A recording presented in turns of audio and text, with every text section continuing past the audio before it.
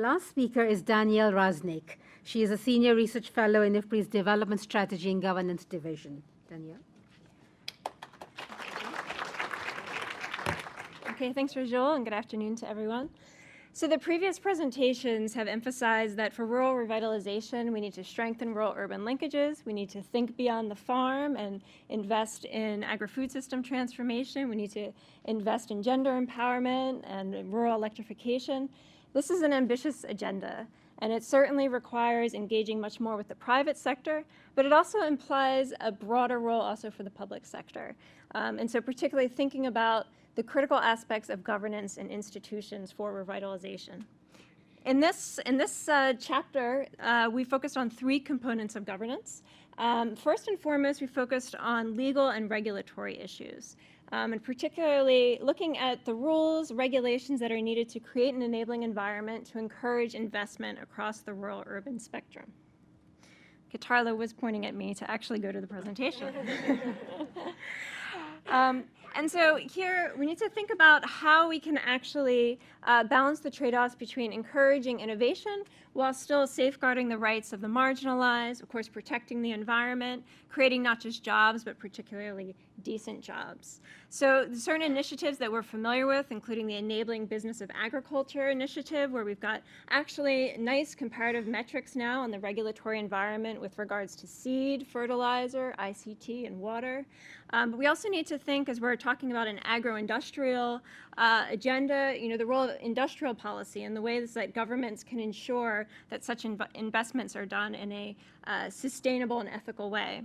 We also need to be cognizant that regulations need to be balanced by both being predictable for investors so that you don't have frequent changes in rules and regulations over time, but that they're also updated at regular intervals to reflect contemporary circumstances. So some of you may be familiar with the influx of pesticides going on right now in the Sahel.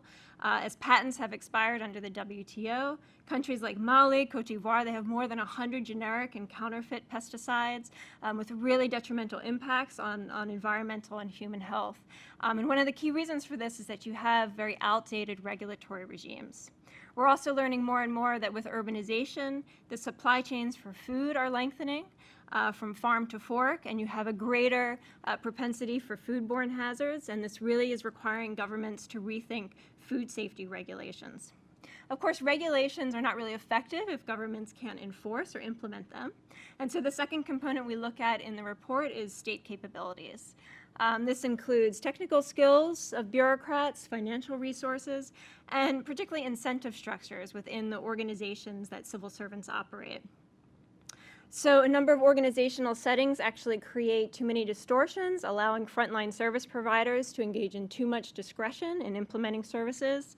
Others actually foster this notion of isomorphic mimicry, where you have bureaucracies that have the outward facade of a functioning entity, but when you look below the surface, you have a lot of informal, opaque, and often suboptimal decision-making going on. We've seen a number of really innovative public sector reforms happening over the last decade, particularly in the African region, that allow us to think about ways we can strengthen state capabilities. These include pay-for-performance contracts. They include presidential delivery units, increasingly devolving certain functions in health, education, and agriculture to subnational governments, and particularly performance contracts between bureaucrats and their line ministries, where bureaucrats have to commit to particular performance indicators, and they face some type of sanctioning if they don't deliver. One of the most notable of these is Rwanda's Imihigo system. Here you have the district-level governments actually have to deliver annually on a set of indicators, and then they're audited annually to see what share of those indicators have actually been achieved. And then those who are the best performing receive some type of award. Here's some of the mayors on the top from the 2016-2017 Imihigo process. They receive not just kudos from the president, Paul Kagame, but the results of this auditing are actually published to the public. So the public can see, how did my district actually do? And so that links to our third component we look at in this chapter, which is downwards accountability between governments to their citizens. This is really critical, as was noted earlier by Schengen, to really ensure that policies and expenditures actually reflect citizen priorities. Competitive elections have traditionally been the key element of accountability, allowing citizens to sanction or reward politicians for good or bad performance. There's a large body of research that now shows competitive elections are linked to higher expenditures on education and health, linked to reduced distortions in the agricultural sector, and also linked to higher caloric intake. But in addition to elections, we've seen opportunities for harnessing more of the ICT revolution, particularly as we've seen, as you can see on the bottom here, a growing access, even in low-income countries, to mobile technology, also growing access to internet access. A number of really interesting innovations going on. One includes Twawiza. This is a civil society group in East Africa. They use crowdsourced data from mobile phones to track performance of governments in East Africa with regards to certain services in health and education.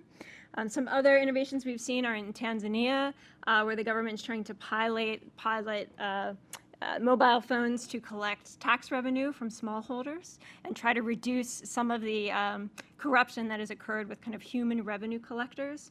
In countries like Zambia, using mobile technology for rural citizens to pay for waste collection, so they don't need to travel long distances to actually go to the civic center, council governments to pay for these type of services.